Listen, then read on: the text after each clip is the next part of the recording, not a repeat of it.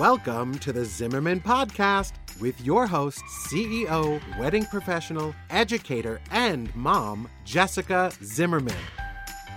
This is a brand new Zimmerman Podcast miniseries, Sleeping with a Stranger Under the Cover. In the next few weeks leading up to the release of my memoir, Sleeping with a Stranger, we'll be taking a look under the cover as I share insider information about the story and process behind my memoir, Sleeping with a Stranger, which releases April 7th, 2020. I'm sitting down with Rachel, who will be interviewing me about the deeply personal and never before shared details of my journey through living and writing Sleeping with a Stranger. So let's do this. Let's go under the cover. Hey, Rach, welcome back. Thank you. I'm so excited to be here. We're going to talk about maybe the craziest week of the last year, when you actually sat down to write the book. Where we left off last episode, we talked about the call you got from your PR person that told you, okay, you know what, it's go time. We have to write the book. And then I want to dive back into that. When did you find out how much time you had to write the book? How much time was that? How we actually got that written, stuff like that. So I received that call, and then I knew that it would be April 7th was the date we were going to release it. And so basically you just have to work backwards. And I say this too for people when they talk about making their dreams a reality. You basically what's the end goal?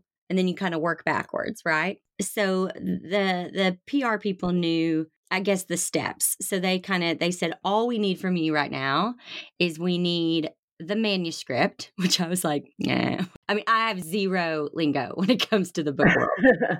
I was like, does that mean like the first draft, I don't know. And she said, we need the manuscript and we need it by November 1st, I think. And again, podcast was launching November 4th. And I get this call and it was the end of September, maybe the beginning of October. And I just thought, okay, so I've got to get that done now, basically. So what I did was I booked a room. So my favorite hotel in Little Rock is called the Capitol Hotel. And I love that hotel. I don't know why. I just do. I've done weddings there before and it's just nice. So I thought the only way that I'm going to get this done, I just know, I always say know thyself. I know in my current situation with a 6-year-old and 2 4-year-olds and my husband and my dog and my work studio being upstairs in our home, there's just no way that I'm going to knock this book out if I just try to do a little bit at a time over a 30-day period or something. It just wasn't going to happen. And for something like this, I needed to just go away and basically do nothing but completely immerse myself in this project. And so I booked the hotel for 6 days and I just decided that I would write it from pretending like my best friend Lindsay, because my best friend Lindsay is the least judgmental human being I know. And she's very accepting and wonderful. And I imagined that she was in jail and that she, which is a bit of a stretch, and that she was I don't know, in what's it called? Solitary confinement. Yes. And that her only entertainment would be to receive a letter. She wasn't able to watch TV. She wasn't able to read or anything. And so she had gotten one phone call and she called me and said, I need you to tell me everything from beginning to end. Write it. And I was like, oh, okay. So I'm going to tell her everything. So because I was writing it to her, I was able to just share it from beginning to end. Because if I thought about it from a process of other people are going to read it, I mean, I know without a shadow of a doubt, I can name 3 parts right now that I would have never put in there. You know what I mean? Ever in a million years, because I would never want anyone to know those things about me. But because I was writing it to her, and she already knew half of this stuff anyway, I didn't hold back and I was able to share those things. But to back up a little bit more, so the other thing about this kind of timeline is that they needed a manuscript by November 1st.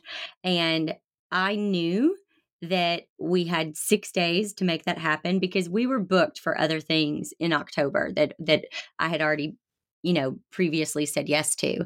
And so I had this 6-day, we like cleared the schedule for those 6 days. And I actually flew you in to Little Rock. And what's funny is you and I had never met in person. We've always worked virtually together.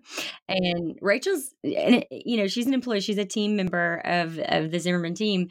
And for a year, we have just talked, over Zoom call or FaceTime or something like that. So I knew what she looked like. But when I picked you up at the airport, you were much taller than I thought. I was like, oh my gosh, I'm so short. Anyway, but Rachel has a background in, what do you have a background in? Nonfiction creative writing. Which is insane. Like, tell me that's not insane. Nonfiction create, which is what this is.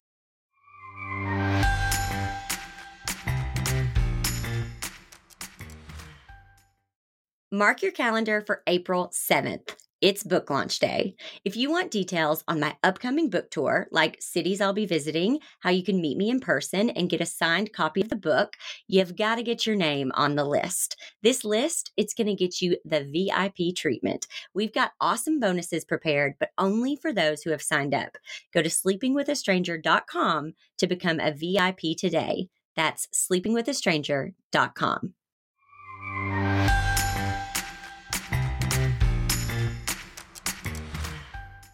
Where I have an issue is I write the way I speak. And so I jump back and forth. And so I'll be telling a story in first person and then I switch to second person. And I'm like, you know how that is. And I do that in a book.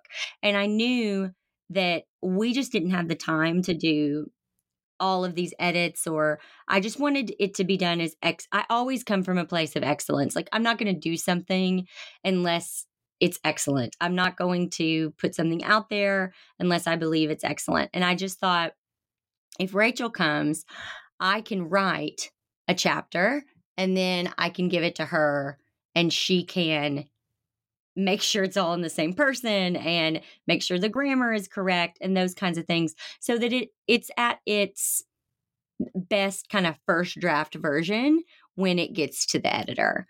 And so you agreed. And so I got a room that had 2 queen beds. So once again, we've never met, but now we're sharing a room. And I would write, and then we basically shared a Google Doc. And I would say, okay, I'm done with chapter 1, go. And like, I would then write chapter 2 while Rachel was editing chapter 1. And that's how we did it. And I just wrote the story from beginning to end. I just had to get it out. And once it was like all on virtual paper, then we were able to go back through and say, okay, what are the holes that are missing? And, where do I need to add more to the story? But just that was just really comforting, like just having you in the room there, because I think it would be very, very easy for someone. I mean, especially like, I'm not a writer. Even though I was always good at that in college, I always got A's on my papers and stuff like that. I just don't, like I said, I just write the way I talk. So there's lots of hyphens and lots of, stuff like that. And so it was comforting. I could see where somebody who wasn't familiar with this could easily get overwhelmed and quit. And I think just having you in the room with me, like if I got stuck or if I said, I'm trying to say this, why am I getting stuck? Because when you're doing nothing but writing for 6 solid days and you're not used to that, like that's not what you do. Mm-hmm. It is exhausting. It's draining. And also the story that I'm writing is not one that I really wanted to go revisit. And so it was almost like, just do it, just go revisit it. There were lots of tears, I mean, it was like, just get it out and then it's done. Then you don't ever have to do that again. And so again, I can see why, a lot of people would stop and quit, but like having you there and having paid for the hotel room, having paid for your flight to come into Little Rock and, help me with that, kept me on course. And I know that about me. I say that all the time. Like, if I pay for things, I'll follow through. So I knew by paying for the hotel and paying for your flight, I would get it written in 6 days. Definitely. And it was, the first day was really like we just processed the whole story beginning to end the whole first day. And in that way, I mean, it was such a privilege to be someone who could help you kind of sit in that uncomfortable space for a while and process, okay, this is what happened. Now what's going to be the threads that make the story that's going to be written? And it was, yeah, I mean, it was kind of like being an editor slash therapist sometimes. We even went to therapy together with your therapist, which was amazing. It was, I mean, I will never have an experience like that again. It was incredible. Well, I'm glad you viewed it as incredible. I wanted Rachel to see, well, I'd never shared that story beginning to end ever. So even just that first day, like verbally sharing the story with you was exhausting for me. Just because it's so emotional and dark and deep and all that. But I wanted you to, we were going to be writing about my family. We were going to be writing about, my home and a previous home and my therapist. And I wanted you to meet all those people so that you could see if I was describing, everything correctly, or if you had something to add to it that would, benefit. So yeah, I go to therapy every Tuesday with Lynn. You came with me. And so you got to see that experience. So it's actually quite funny because I'm very black and white with my team members. We're in a business and kind of like, I don't need to know your personal life and you don't need to know my personal life. We're going to get our work done and then we're going to, I separate it. I'm able to like compartmentalize everything. And then all of a sudden you have a team member sitting in front of you that you've worked with virtually on a very professional level for a year. And you're sharing with them about your sex life, about your therapy sessions, just things that are I would never share these things with a team member. So it was even a bit, even though it felt very natural, and I'm so grateful that the Lord brought you to me, Rachel, because you somehow have a way of being able to balance that line of professionalism and also feeling like a safe place, which Mm-hmm. I'm very grateful for. But for me as an employer who is really, kind of prided myself on being professional with my team members and knowing where the line is and not crossing it, that was a interesting place for me to go, okay, well, no, you're gonna have to cross that line because now the work has moved into talking about your personal life. So that was interesting. Yes. And it's kind of like you see someone on the street and then you're like, hey, tomorrow, let's go run a marathon.